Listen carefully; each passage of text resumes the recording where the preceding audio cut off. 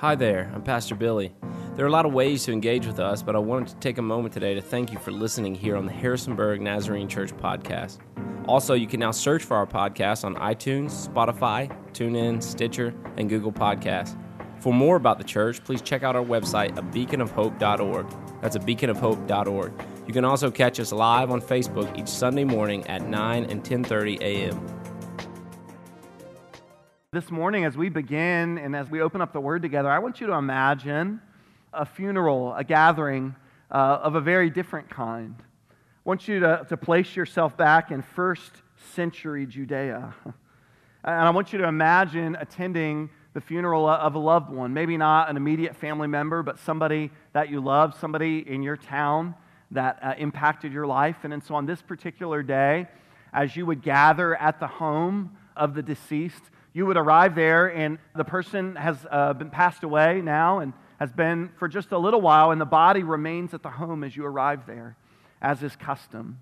And because the body is there in the home, there's several customs that you have to follow. No one can eat or drink anything because you can't do that in the presence of the deceased. And there's a time of kind of intense mourning that happens here at the home, and just as you arrive, they've anointed the body with oils and ointment, and they prepare the body, and now, just as you arrive, is the time to proceed the processional toward the grave. And so, as you walk along, the women who are mourning actually lead the processional, and so they're front and center mourning as you walk with the body, and all those in the town, all those in the village that you've gathered, as the body processes by, all are expected to stop what they're doing and join in the processional. So as you walk along with family and friends and loved ones, more people join and more people join until you gather at the graveside with a large gathering from the town and the community. The graveside would look very different than how you and I would expect it today, because it's really more of a cave, a tomb.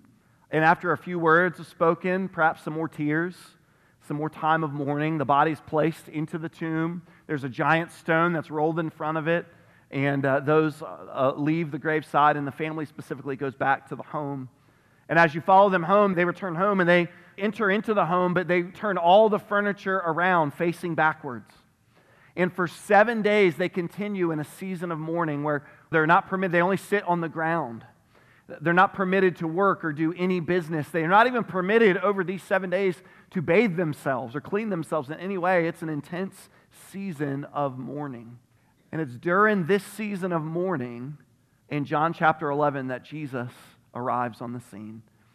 So we're going to turn to John chapter 11. If you have your copy of Scripture, if you're a YouVersion Bible user, we have an event set up there that you can follow along with us with some notes. But in John chapter 11, it begins by Jesus receiving word that his friend Lazarus is sick. Now that's important because almost everywhere in the Gospels you read, Jesus is getting word that someone needs him, someone needs help. But this is not just anyone, this is his friend. And we know that Jesus loves Lazarus. He loves Mary and Martha. They're friends. And throughout the Gospels, you can read accounts of Jesus' interaction with them. But in verse 6 of chapter 11, something kind of odd happens. It says that because now Jesus loved Lazarus and Mary and Martha, so when he heard that he was sick, he stayed where he was for 2 more days. That's odd to me. That's odd to me because to me, if it was someone I loved and I heard they were sick, immediately I would leave everything I was doing and I would run that direction but that's not what it says in John chapter 11. It says that when he found out they were sick, he loved them, so he waited where he was for 2 more days. So we're going to begin reading now in verse 17, where Lazarus has already passed and several days have gone by, and now Jesus arrives in this season of mourning as I've described. Let's begin reading verse 17. It says, "On his arrival, Jesus found Lazarus had been dead and been in the tomb for 4 days. Now Bethany was less than 2 miles from Jerusalem, and many Jews had come to Martha and Mary to comfort them in the loss of their brother. When Martha heard that Jesus was coming, she went out to meet him, but Mary stayed at home." This would be very consistent with what we know about Mary and Martha in the Scriptures. We know from other accounts when Jesus came to their home that Martha, she was busy, she was a doer, she was fixing and doing stuff, and even kind of resented her sister Mary because Mary just wanted to sit with Jesus.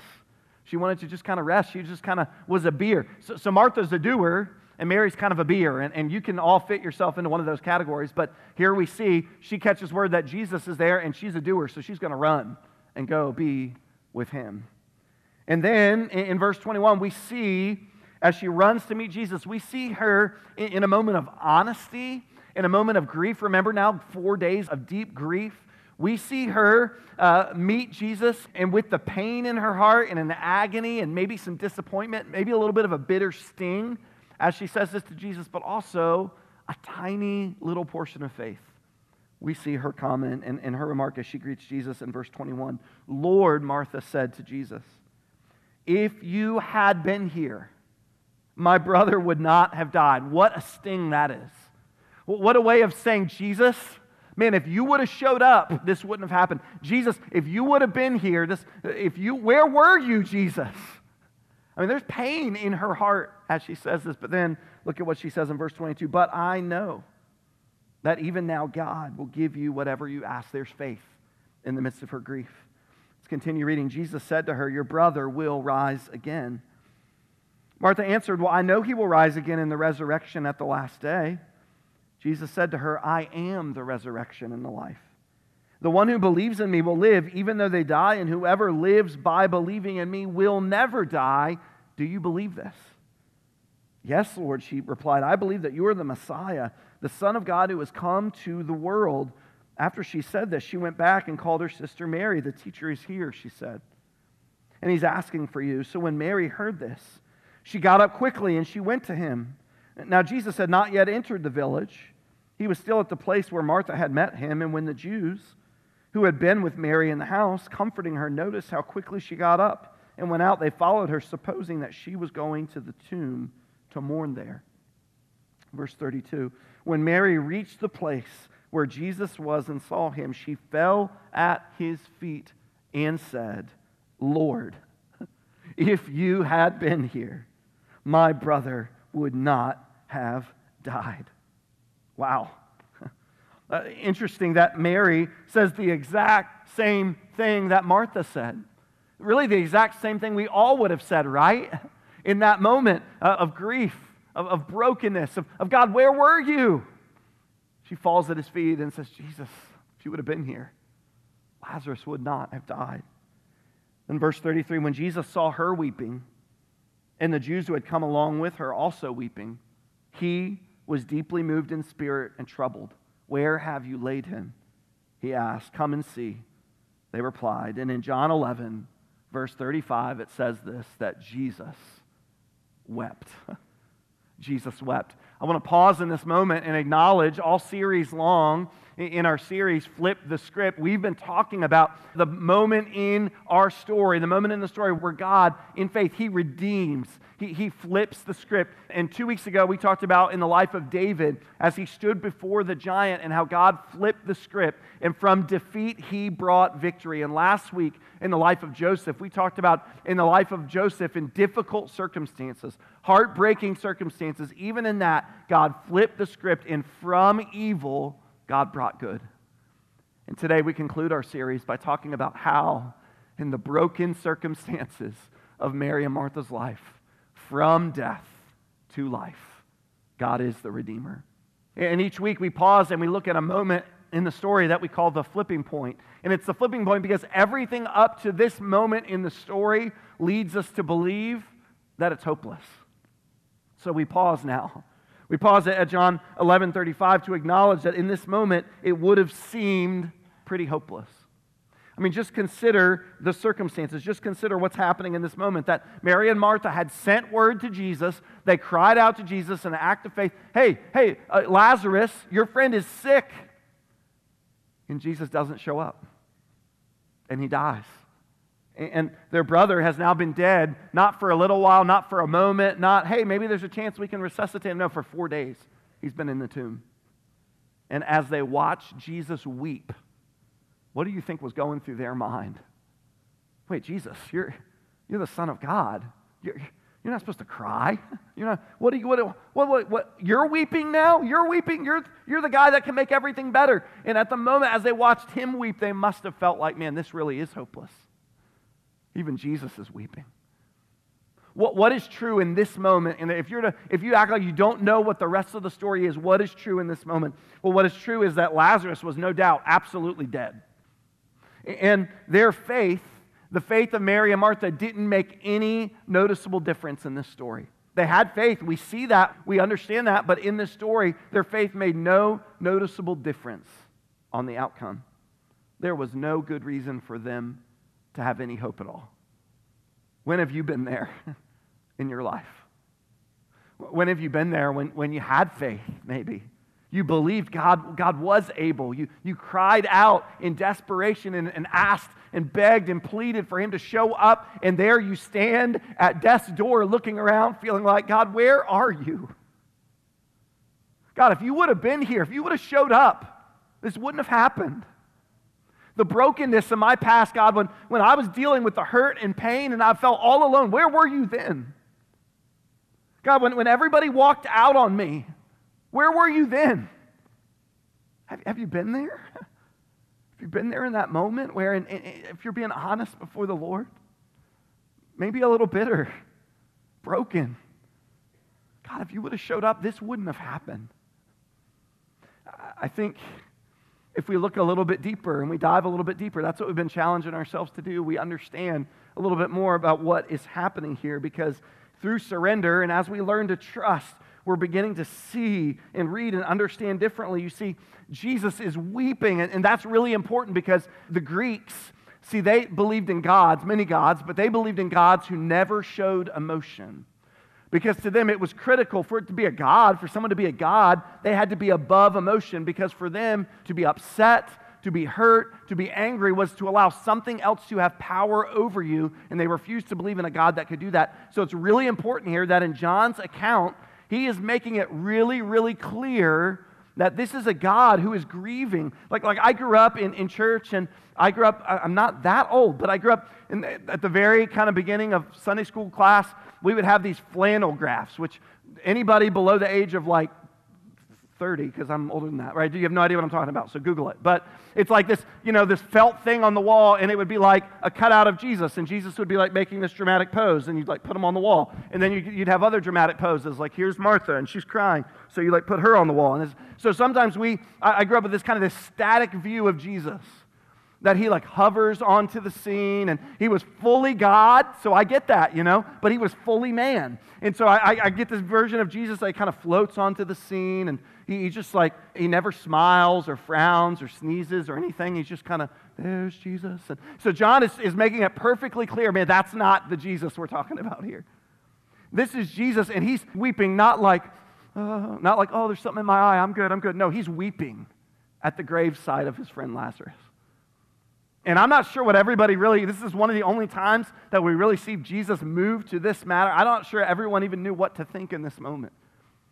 But you see, what's really important here, and as I read the story, and I've read this story many times, what encouraged me as I read it is to understand that Jesus is not weeping for them. Because in the moment, that may be what they thought. They may have felt like he's weeping, and it's like, oh, you're so hopeless, and this is so beyond, and he's weeping, and they're like, oh, this is terrible.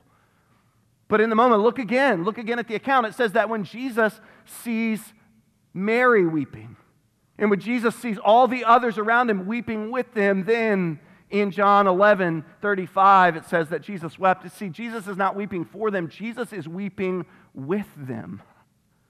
With them.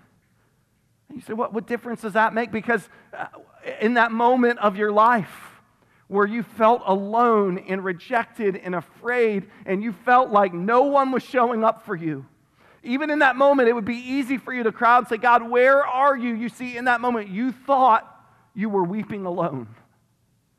But we serve a God that's not far off. We serve a God that's not distant. We serve a God that doesn't just hover onto the scene, emotionless. No. We serve a God who weeps with you in your brokenness. He weeps with you as you stand looking at the grave, looking at your lost dreams. And we talked last week about clarity, and that's something, especially when we're diving into the issue of hurt and pain in our lives, that's something that we always wrestle with. And we in those moments where we don't have clarity, even then, the presence of God is right there with you, weeping with you. When you felt alone and afraid, He was right there weeping with you. When they walked out on you and turned their back on you, He was right there weeping. When you didn't know how God was going to provide financially to get to the next day, He was right there weeping with you. The God we serve, Jesus, shows us what it was to weep with us. Let's continue. Let's continue the story, because the story is not over. And this is the flipping point, because we see that God goes on to flip the script in their lives. Verse 36 of John 11 says this: Then the Jews said, "See how He loved them." But some of them said, "Could not He who opened the eyes of the blind man kept this man from dying?" Isn't that the same question everyone's asking? Even in the crowd, they're asking it. Isn't this Jesus? Couldn't He have kept this from happening? Verse 38, Jesus, once more deeply moved, came to the tomb. It was a cave with a stone laid across the entrance. "Take away the stone," He said. "But Lord," said Martha, the sister of the dead man, "by this time there's a bad odor. He's been dead for 4 days." Then Jesus said, "Did I not tell you that if you believe, you will see the glory of God?" If you can today, if you're able, I would highlight that verse. I would not in pencil, man. Put it in pen, because there's some truth there for your life. There's some truth. Man, it was true then as Jesus spoke it, but man, it is true today in your life in 2019 that Jesus says, "Did I not tell you that if you believe, you will see the glory of God?" So they took away the stone. And Jesus looked up and said, "Father, I thank you that you've heard me. I know you always hear me, but I said this for the benefit of the people standing here, that they may believe that you sent me." Then when he said this, Jesus called out in a loud voice, "Lazarus, come out!" And look at the next 5 words of verse 44. It's too good. The dead man came out. Come on, you got to circle that. There's going to be a moment in your life. There might be a moment today. There might be a moment this week where you need to go back and you need to reread and you need to be like, whoa, the dead man came out. We serve a God where the dead man came out. We serve a God where, that's crazy, all right? The dead man came out. His hands and feet were wrapped in strips of linen and cloth around his face. And Jesus said to him, "Take off the grave clothes and let him go." I cannot imagine what the scene was around the grave that day. I can't imagine what happened as Jesus flipped the script in that life and the dead man came out. What kind of worship broke out there? Well, somebody started dancing and running and screaming. I'm sure of it, because at that moment, the dead man came out. So you're here today and you're saying, what in the world does this mean for us? What does this mean for us in 2019? It's a great story. I believe it's true.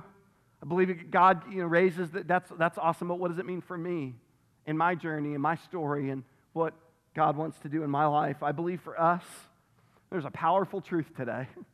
Powerful truth on how God can redeem, how He can move us from death to life. And I believe this is true for us today. The bottom line for us is this, is that redemption means that the final word is His. You got to write this down. You got to have this with you. Because this is so true, that if we believe in the God, in His word, in His truth, and we believe that He can redeem, then what we're saying is that redemption means in my life that He has the final word. Not the circumstances around me. That's who we give the final word often, right? Not my feelings. That's who we give the final word often. Not the opinions of those on social media and like, what does everybody else think? And man, I love friends and I love godly wisdom, and that's all good. But ultimately, when we believe in the God of redemption, we are believing, and we're even giving permission for Him to have the final word. That's what redemption is. And that belief, that truth, that seed of faith, even if it's buried in the midst of grief, even if it's surrounded and drowned out by a lot of brokenness and pain, that seed of faith can grow, and that's where redemption can take root, by believing that God will have the final word. That when I get up tomorrow and I'm staring that thing in the face, whatever it is, it feels debilitating, it feels overwhelming, it feels crushing, I look it in the face and say, oh man, my God will have the final word. Right now, it looks like death. It looks like this is going to destroy me, but I believe in the God of redemption, so He will have the final word in this circumstance and in my life. How do we know it's true? Well, look what Jesus said in chapter 11, verse 25, before he raises Lazarus from the dead. He's speaking to Martha, and he says, I am the resurrection and the life. The one who believes in me will live even though they die, and whoever lives by believing in me will never die.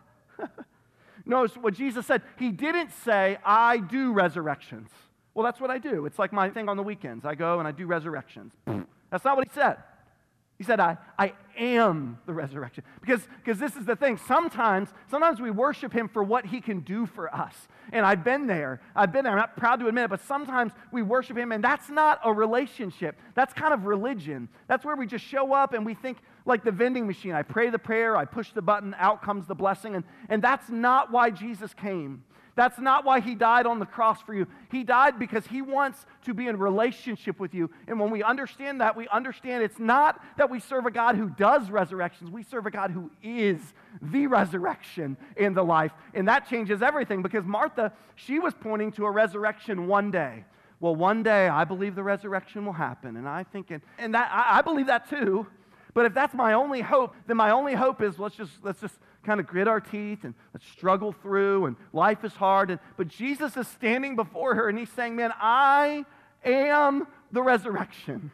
I am the life, that there is life found in me now. You don't have to wait.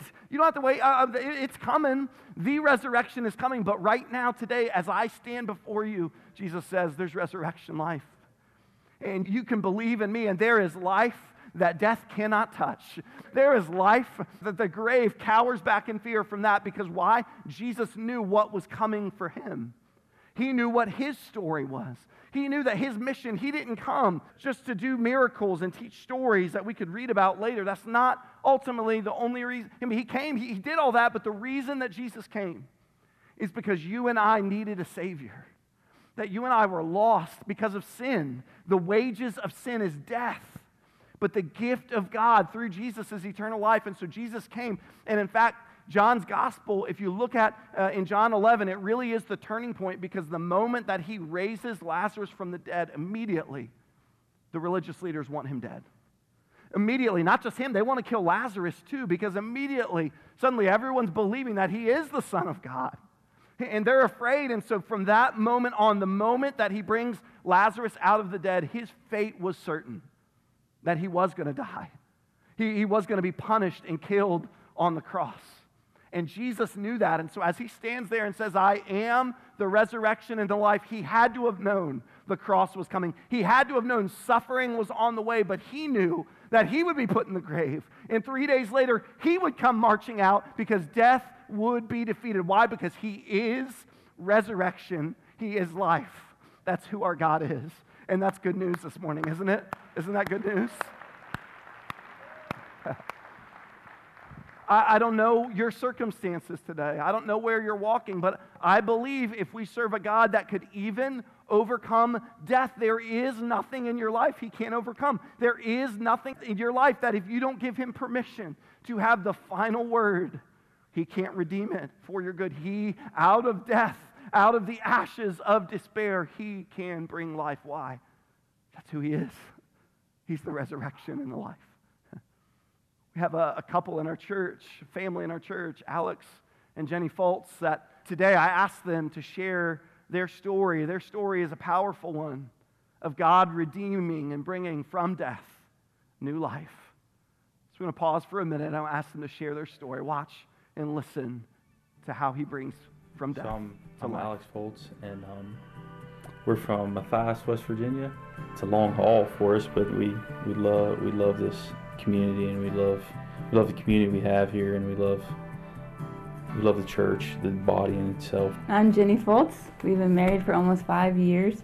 I've grown up in cities, New Orleans, Louisiana, and Dallas-Fort Worth area in Texas, and I married a turkey farmer.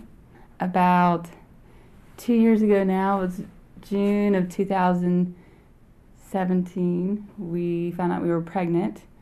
And we also found out at the same time that I was diagnosed with stage 3 colon cancer while I was also 7 weeks pregnant.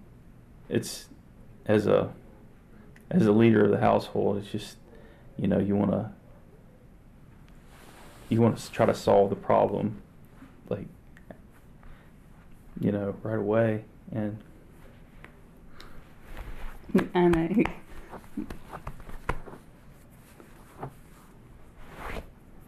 We didn't have a lot of information at first, but once we found out the news, we were given all sorts of recommendations from the doctors to abort our baby, and so we could better treat me with radiation and chemo.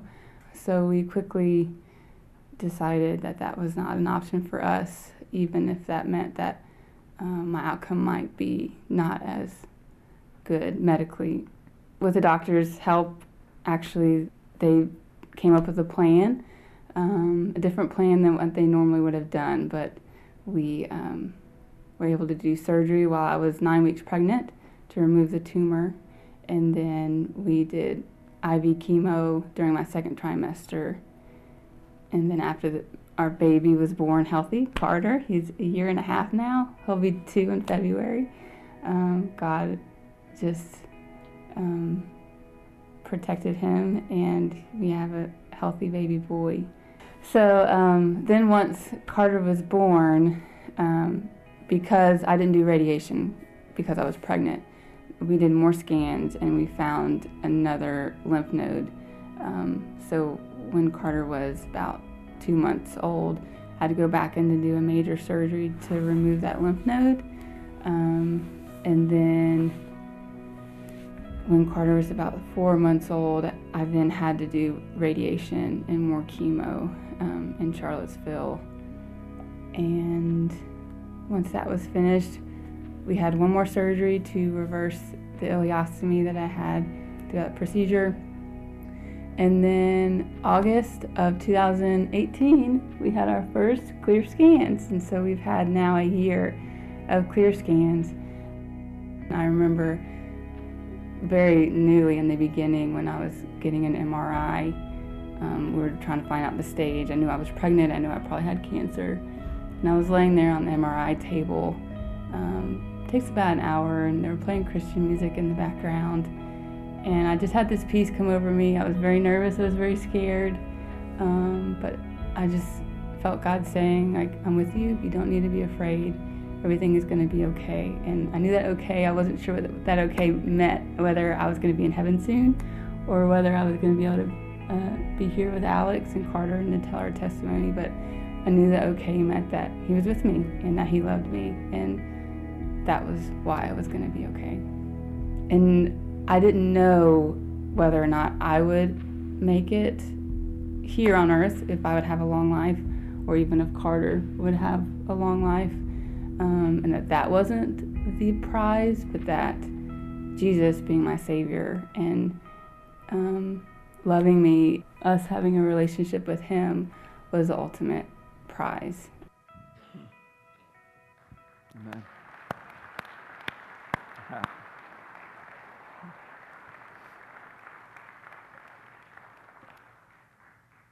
Jenny and Alex were here in the first service. Aren't you glad that resurrection life is in the room? We serve a God who's still in the business of redeeming even death and bringing life. I've gotten to see that video a few times now, and the thing that always stands out to me, I knew their story, but at the end, when Jenny talks about that ultimately it was Jesus is my prize. What a beautiful, beautiful outlook on redemption. That we don't know. We don't have clarity. We don't know how this is going to turn out. But because I've given permission for him to have the final word, because in redemption, the final word is his. He's my prize. And no matter what, I know he's with me. Today I'm going to invite you, the band's going to begin to play, and we're going to end and conclude this morning with a time of worship. But I'm going to ask you this morning to just do one thing as we conclude this series that I think some of us really need. I think some of us, this may be a series that for you could be life-changing.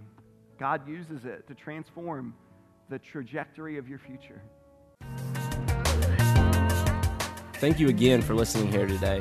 If you have any questions at all, feel free to reach out to us at info@abeaconofhope.org. That's info@abeaconofhope.org. If you happen to be in the Harrisonburg, Virginia area, we'd love for you to join us at 1871 Boyers Road in Rockingham, Virginia. We meet every Sunday morning at 9 and 10:30 a.m. in English and then at 11:45 in Spanish.